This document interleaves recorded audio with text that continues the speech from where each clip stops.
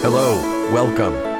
This is Rob Schenck, host of Schenck Talks Bonhoeffer, a podcast all about the life, times, interest, and thought of this remarkable church leader who did the bulk of his work in the 1930s and 40s in Germany during the terror that was the Third Reich, the Hitler dictatorship, the unspeakable horrors of the Holocaust.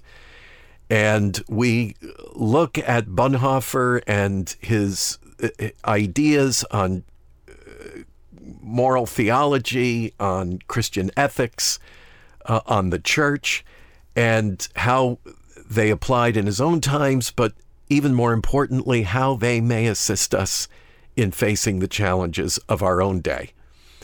And sometimes we're dealing with a conversation on this podcast that is directly related to those things, sometimes not. And in this case, today, I want you to listen in to a conversation I had with a remarkable leader in our own day, the pastor of a vibrant church community here in the nation's capital, Donna Claycomb Sokol, who is the pastor of Mount Vernon Place United Methodist Church in downtown Washington, D.C., where she led this congregation through a multi-million-dollar property redevelopment and helped the congregation transform from 50 beleaguered people with an average age of 82 to a growing, diverse, and I will add, young congregation that includes just an abundance of young professionals, of folks who come in off the street, and I mean literally live on the street. It's a mix of up and outers, down and outers, everything in between. And Donna is just a remarkable pastor, and I'm going to say a pastor in the Bonhoeffer mold. She earned her Master of Divinity from Duke Divinity School, a Doctor of Ministry from Wesley Theological Seminary, and an executive certificate in, of all things, religious fundraising from the Lilly Family School of Philanthropy at Indiana University. She is a former White House intern and also served on a congressional staff and a Senate staff, and later as the Director of Admissions at Duke Divinity School. So Donna is just a remarkable person. She's the author of A New Day in the City, Urban Church Revival. I highly commend it to you, especially if you're a pastor or lay church leader. It would make a wonderful reading tool with your leadership group. A New Day in the City, Urban Church Revival. And remember that Bonhoeffer was a pastor in two urban settings, in Spain, and actually three, in Germany, Spain, and in London. He loved the city, and so does Donna. So I hope you'll get as much out of this conversation with Donna Claycomb Sokol, dear friend, colleague, and I'm a secret admirer of her pastoral leadership in a very challenging city like Washington, D.C. So here's my conversation with Donna Claycomb Sokol. Donna, it's lovely to have you as a friend, a colleague. When I drive past the church here in downtown Washington, D.C., I always thank God for it. I pray for you. I look at this imposing building that's so impressive, and then I look at the moniker above it, Methodist Episcopal Church. I think it says South, doesn't it? It still says South. It says South. So before we get there and all the implications to that name, let's learn first about you, because you have your own very interesting trajectory. It's a little familiar to me because I spent so many years ministering on Capitol Hill, and we may have crossed paths in a hallway somewhere in one of those buildings up near the Capitol. Let's talk about your trajectory. How do you end up the pastor of Mount Vernon United Methodist Church? You follow a Jesus who is always doing a new thing and who longs to enter into our lives and to reveal our gifts to us and to ask questions about where those gifts can best be utilized. So I'm someone who had my life planned from the time I was about 8 years old and wanted to always grow up and become a public servant. I wouldn't have used those words at the time. What I would have said is that I wanted to be a United States Senator from the state of Missouri. Yes. And so the plan was to come here right out of college. Thank you for reminding us that senators are public servants. They are. Yeah, every elected official should be a public servant, first and foremost. Servant, humility.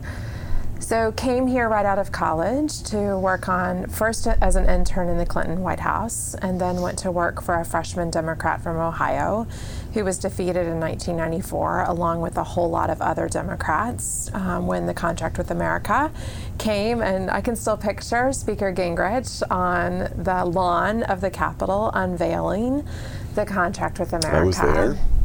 In the wake of what happened as a result of his vision for our country and the leadership that he was providing. So was unemployed, went back to work on the Hill for a senator from Iowa.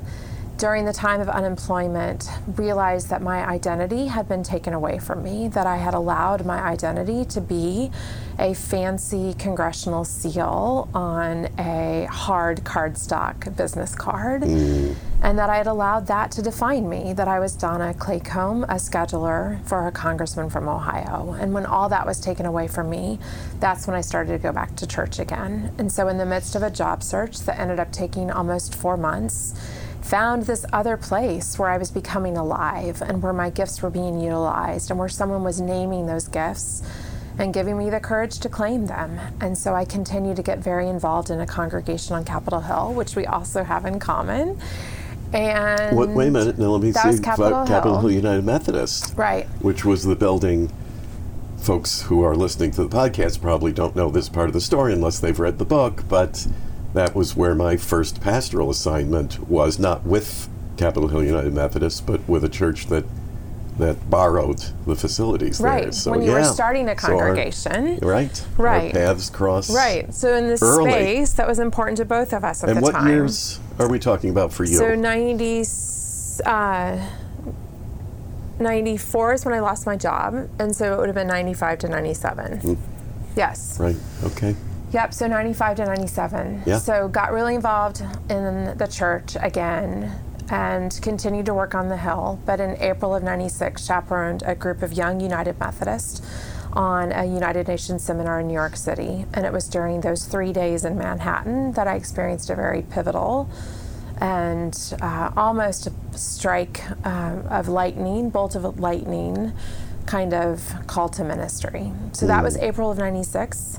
Left here to go to seminary in August of 97, went to Duke, and so spent the next 8 years in North Carolina as a seminary student, as an associate pastor, and then as director of admissions for the Divinity School at Duke, and then came here in 2005. How Bonhoefferian that your call came in the intersection between faith and politics. Very writ much large, so. because we're talking UN, that's big politics, that's global politics. And the merging of those two streams of your life. Had you been raised a United Methodist? I can't remember that. I was raised United Methodist, but then took a break from the church in high school and college. So decided that I really didn't need it in my life during those formational years.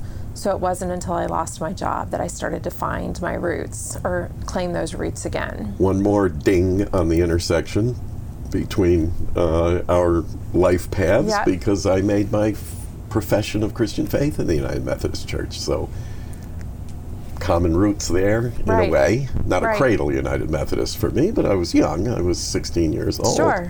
when I made that profession of faith. Right. So then you get the call to the church here Yep. So in Washington.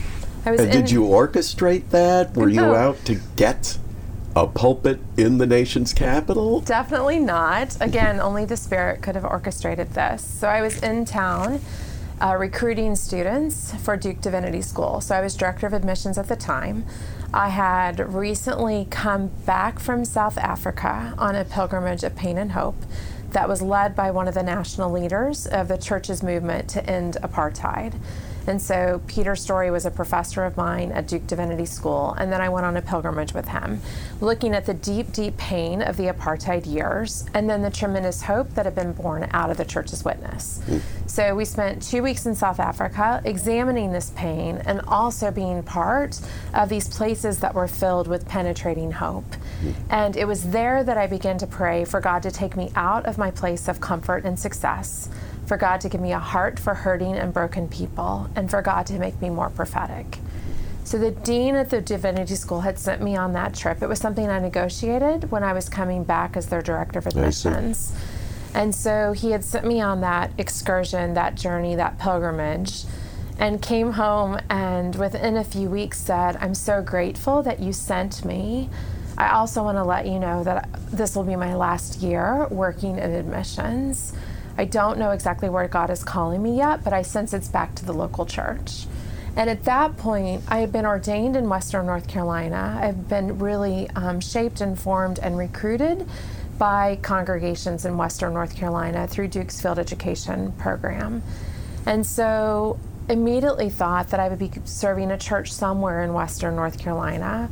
Wrote to that bishop and let him know that I was ready to go back to the local church, and assumed that that's where I would be. And in 2000, I've been here since 2005. So April of October, it would have been October of 2004. I was here recruiting students for Duke Divinity School, and caught up with my district superintendent, who was the district superintendent at the time, but had been my pastor at Capitol Hill. So he was the person who had helped me hear God's call and accept God's call into ordained ministry. And I hadn't seen David, and so I caught up with David over a long lunch at Cactus Cantina, and had said to him, "This is what God has been doing. I've been praying this prayer. God, please take me out of my place of comfort and success. Give me a heart for hurting and broken people, and make me more prophetic. And I'm not sure where exactly I'm being led, but I know I'm ready to go back to the local church." And David said, "Would you ever come back to Washington?" And I said, "No. Why would I come back to Washington? At this time, I have years of relationships that have been built back in Western North Carolina." This sounds like a biblical saga. Right? Will you? No. No. But in the end? And David said, "Please don't answer the question. Just promise me that you'll pray about it." And so that was in October 2004. And I went home and I started to write in my journal about what I would do if I was called to pastor this church. And this is a neighborhood where in the mid-90s, you would not have come to this neighborhood. Yes. You might have gotten off the metro and gone into a Chinese restaurant, an authentic Chinese restaurant in Chinatown, but you wouldn't have wandered around this neighborhood. No, I remember it well. All. I remember it well. In fact, everyone steered me away from this neighborhood. This little corridor. And so I'm sure I'd been by this church before in a taxi cab, but it wasn't a place I knew. And I didn't even really know the name of the church when I was asked to pray about it. And what David said at that time is that I don't really have anyone who wants to go there. But he said, "I promise you that they'll be lined up whenever you're ready to go." Because it was less than 50 people with an average age of 82. Our chair of the personnel committee was 97 years old. Our finance chair was 93. Our lay leader was 90. It's a lot of wisdom, but not a lot of future. But wisdom, praise God. They did have such a profound amount of wisdom and an even deeper love of their church. And the love of the church is what enabled them to let go of a portion of their property and do a property redevelopment when that opportunity presented itself. And because we got to redevelop our property, we had to move out of the grand building and vacate our property for a year and a half. I see. And that's when God started to do a new thing. So that was a long, circuitous response to your question. It's a beautiful story, and it's not unlike the record we read in Scripture about how God leads his people, and they go in and they go out and they return. Right. And such was the case here. So you took the pastorate in what year? In 2005, July 1 of 2005, so almost 14 years ago. And God ago. has done a new thing. I've been here for Sunday morning worship. The average age is anything but 87. Right. You've got a lot of young people. You've got young families. Lots. You have students here. Right. I mean, it's a vivacious place. It is a vibrant place. It sure is. Yes. In every way. But then you get here, and we were talking before we sat down to record this, and I said, you come by here, it looks idyllic. I mean, it just looks fabulous. And we're sitting in your office now, which is just very tastefully decorated and lovely. If, put a photo of you in a church journal, and it's like, this woman's got the perfect pastorate. But a certain reality sets in about the history of this congregation and that moniker outside, Methodist Episcopal Church South. Right. And that carries a lot of implications. Can you talk a little bit about that? Sure. And I'm sure, too, when I was being invited to pray about coming here, that was part of the brief introduction that I was given of this congregation, the mother church of Methodist Episcopal Church South. So in 1844, there was a split in the Methodist Church over the issue of slavery. A man, Bishop Andrew, had acquired a slave through marriage, and the church said, you cannot be a bishop and hold slaves. And another part of the church said, of course you can. And so there was a split over that issue in 1844. In 1850, it was believed that there needed to be a representative church for the Methodist Episcopal Church South in the nation's capital. So 50 people came together in 1850 to form Mount Vernon Place Methodist Episcopal Church South. And this is actually the third or fourth building location. It was always downtown, but a massive fundraising appeal started not long after the congregation started. And Bishop Candler, for whom Candler School of Theology at Emory University is named. Famous. So Bishop Candler was the bishop who was responsible for making sure that the money was raised for the grand edifice that you drive by or that thousands of people walk by on any given day. I must say, lovely. It looks more like the Supreme Court. Yes. Mm-hmm. It looks very much like the Supreme Court. They wanted a monumental building. So no expense was spared when that building was constructed. The cornerstone was laid in 1917, finished in 1919. It was a $280,000 building when it was built. Which back then was massive, a breathtaking amount of money. Like the marble, the narthex is full of marble. Every window in the building is stained glass. People will come inside today just to see the stained glass windows. And all this with a certain intention behind it. To be a representative church that gathered in a monumental building for the Methodist Episcopal Church South, for Southerners who believed in the institution of slavery.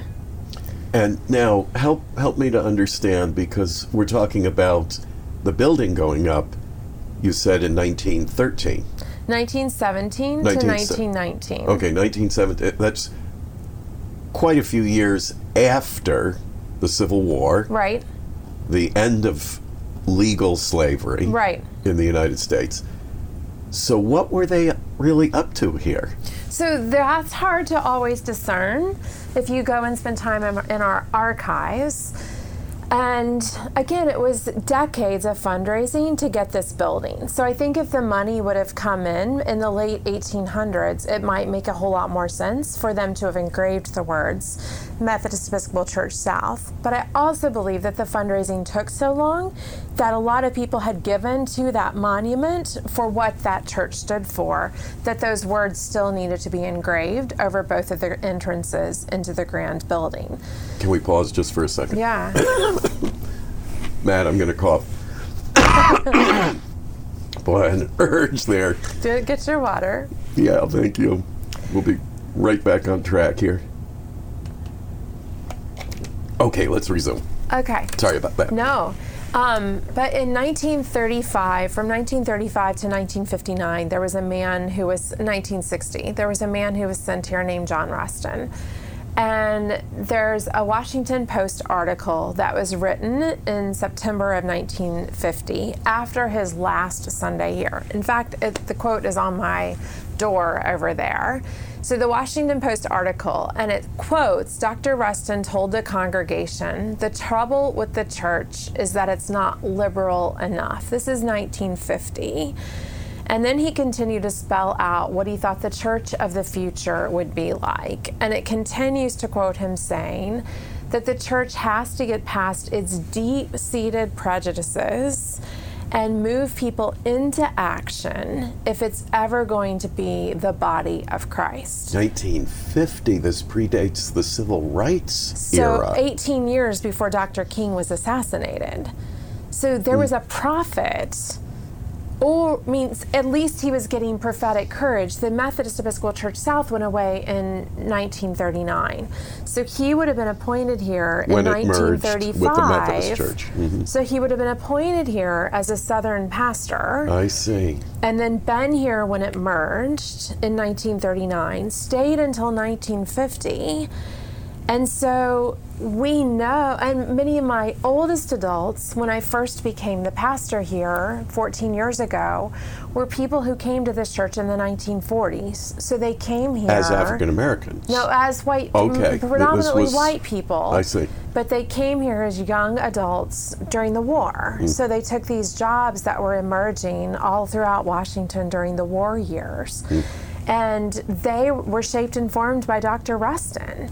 And so we know that that was happening, that this is the voice that was here. If someone is preaching to standing room only crowds, because the Washington Post article also describes the crowds. I see. Standing room only crowds, but is someone telling the congregation in 1950 that you have to get past your deep-seated prejudices. What a hopeful telling Amazing. Of that story. And then there are books, I used to have them here in my office, these old, brittle, huge scrapbooks that show Girl Scout troops that used to gather here at Mount Vernon Place that are multiracial. So multiracial, 50s and 60s.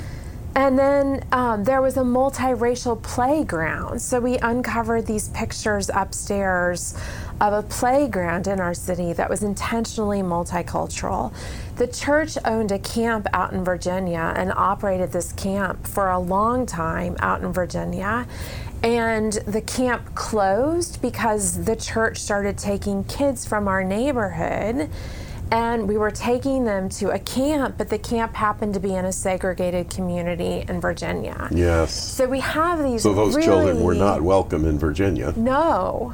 We were welcome. We were taking them to our camp, but they weren't welcomed by the neighbors who were bordering that camp in Virginia. I just want to pause for a minute, Donna, and say what a delightful surprise this part of the story is for me. Because I imagined it to be a rather bleak story of a white supremacist inclined congregation here because of its heritage. But this is a different story than I expected. Right, but you also have to listen to other voices who might tell you the story. So we've been able to uncover part of this in our archives, looking at pictures, looking at the Washington Post article, and looking at some of these stories. But we also had a woman named Carol Travis here she was here 5 years as our administrative assistant. And Carol is someone who was born and raised at nearby Asbury United Methodist Church. So where we sit, 2 blocks up K Street, is a historically African-American congregation. Asbury's materials, at one point said the representative church for African-American Methodism. I see. Asbury was born out of Foundry United Methodist Church, so African-Americans who left Foundry to form their own church. Carol was our administrative assistant, but was, like I said, an active member at Asbury.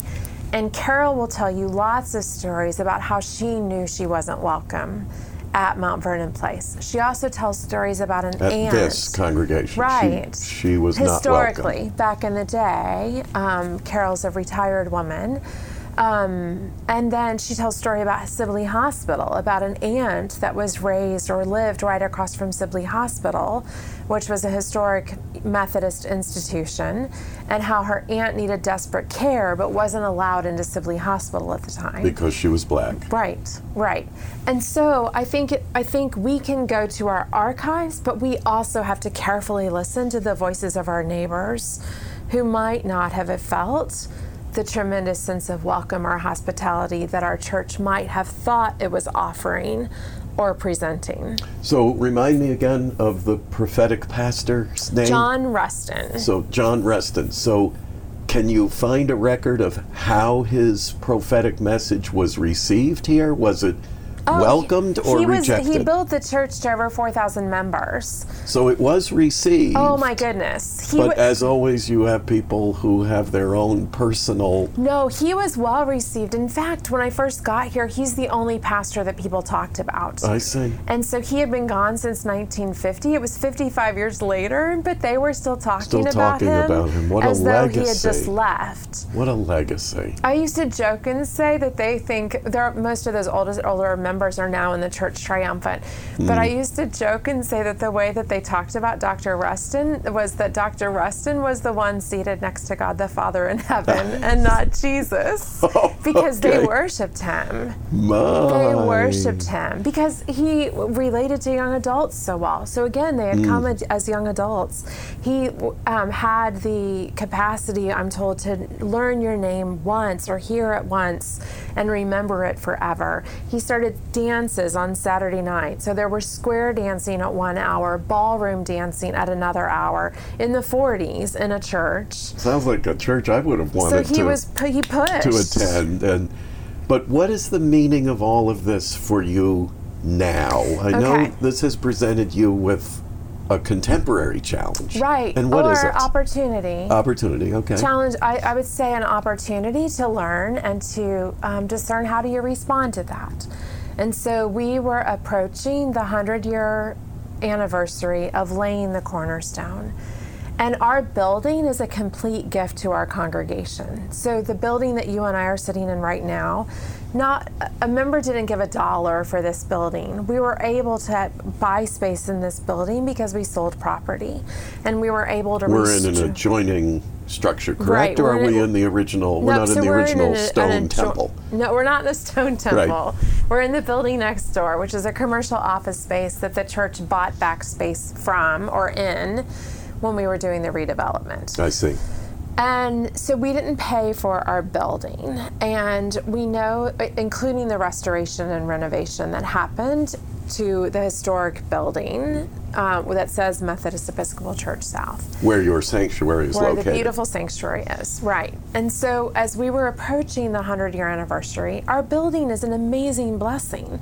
Our building is our best form of evangelism. It's our building and our location that bring people into this church far more than our members inviting people to church. And so how do you praise God for that building? How do you honor the 100th anniversary of the laying of the cornerstone and give thanks for this incredible tool for ministry that we have? But you can't do that without also going back and naming what the words say above each entrance. And so in September of 2016, that's the first time I preached on Black Lives Matter. And at the end of that sermon, I offered the invitation, would anyone like to continue this journey with me? Would you like to form a reading group or have additional conversations? And one person said yes, and that's all you need is one person who's willing to take the reins as a leader. And so it started as we called it the Racial Reconciliation Reading Group. It's now the Racial Justice Reading Group. And that group has met since the fall of 2016. And we've read 10 or so books together at this time, mainly written by African American authors, but all about race in the United States. And as a result of that, that's the group I turned to say, okay, we're facing this dilemma. The 100th anniversary of the Cornerstone is coming up, And how do we use this opportunity to give thanks and tell our story? And so that group discerned that we would buy the banner together, which hung outside for more than a year, that said, "We repent from our roots in white supremacy, building a foundation of truth and reconciliation." We actually hung that on the exact 100-year anniversary of the laying of the cornerstone. And so in worship that day, we told the whole story. I think about John Hope Franklin, the great historian who was at Duke many years, who says we have to tell our unvarnished truth. Yes. It's one of the quotes that you see if you walk into the Museum of African American History and Culture. We have to tell our unvarnished truth. And so we tried our best to faithfully tell our unvarnished truth as the people who call Mount Vernon Place United Methodist Church their home. Did anyone object? Did anyone come and say, this is too much, or? I have a couple of older members who have been part of the church for many decades who have said things to me like, I'm not sure I would have handled it that way. And so they haven't been nasty or objected with a great deal of opinion, but they have let me know their opinion through words like that. I'm not sure I would have handled it that way. We have also lost... Obviously, they didn't during their time period. Right, It wasn't handled that way, which left wounds unhealed. Sure. And a truth words untold. unspoken. Exactly. The full truth wasn't told. And this has been one of my protestations over, in my world, evangelical publishing, for example, that always seems to at least want to tell always the better part of a story. Right, of course. But not the worst or the I don't less think it's just appealing part of the evangelical. story. I think it's human nature, right? I mean, look at what we put on social media. We don't tell our whole truth on social media. Sure. We don't post our ugly pictures of ourselves or our less than pleasing pictures of our family. We post pictures of beautiful children, and we tell people about record crowds in our congregation. We don't post what a, awful day. So what about the person who says, but Pastor, this is demoralizing, it's negative, what really good can come of it? Have you seen good come from it? Oh my goodness, so much good has come from it. And so the banner alone has brought new people in. The Washington Post did an article on the day that we did our service of repentance, and someone has come to our church as a result of that article. It's been featured on many Instagram posts or Facebook posts with words along the lines of, "This church really gets it." It's also been vandalized multiple times. I see. The banner, not the building, thanks be, but the banner's also been vandalized. And how was it vandalized? Do you care to say? Sure. Someone put up their own version of 10 Commandments that deal with race, and they're referenced in the article, in the Sojourner's article. So they're referenced there. With greater clarity than I can offer you now. Because someone had a copy, Kimberly had a copy of them when she wrote the article. But things about how white supremacy is a lie or white privilege is a lie. And there are countless people, Rob, you know that, who are never going to understand white privilege, let alone be able to say... Or do not wish to. True. Simply do not wish to, and for any number of reasons. And yet it seems to me terribly contradictory to our own faith, because at least, in one form or another, I think across the board Christians would agree that our faith commitment begins with our own confession of our own sinfulness. Right. And our need of a Savior for that reason. Right. So why wouldn't we publicly name our sins? And not even confession, but even generosity and stewardship. That we're stewards of everything that we've been given, that nothing that we have, our mind, our particular talents, our gifts, our expertise, they're all gifts. And I think about when it comes to privilege, no matter what privilege we have, we need to be able to name that privilege for what it is and to put it in its proper place. Period. Even privilege needs boundaries, has Very boundaries. much so. To it. And wise understanding. So privilege can be used for some good, Of course. but when it bleeds into the wrong space, it becomes toxic. Sure, or when it's used in a powerful way. Well, I only regret that we actually run out of time with this podcast. And we have, but I'm going to say, I hope everybody listening will go to the Sojourner's article. We'll post a link with this podcast, so you'll find it right there to read the story, and we'll watch with interest. And if folks want to check in with Mount Vernon congregation and find out how is this church doing along its pilgrimage in this area as well as many others, where do they find Mount Vernon? You can find us on the corner of 9th and Massachusetts, 900 Massachusetts Avenue Northwest. Can't miss it. And online, if you're not here in Washington, I should have it memorized by now. mvpumc.org. mvpumc.org. Check in on this wonderful church with its, I'm not shy to say it, wonderful pastor. And its very complicated but overall wonderful history that brings it to this present moment. So Donna, thank you. Thank you. For the chat. It's been very edifying. Blessings. Thank you.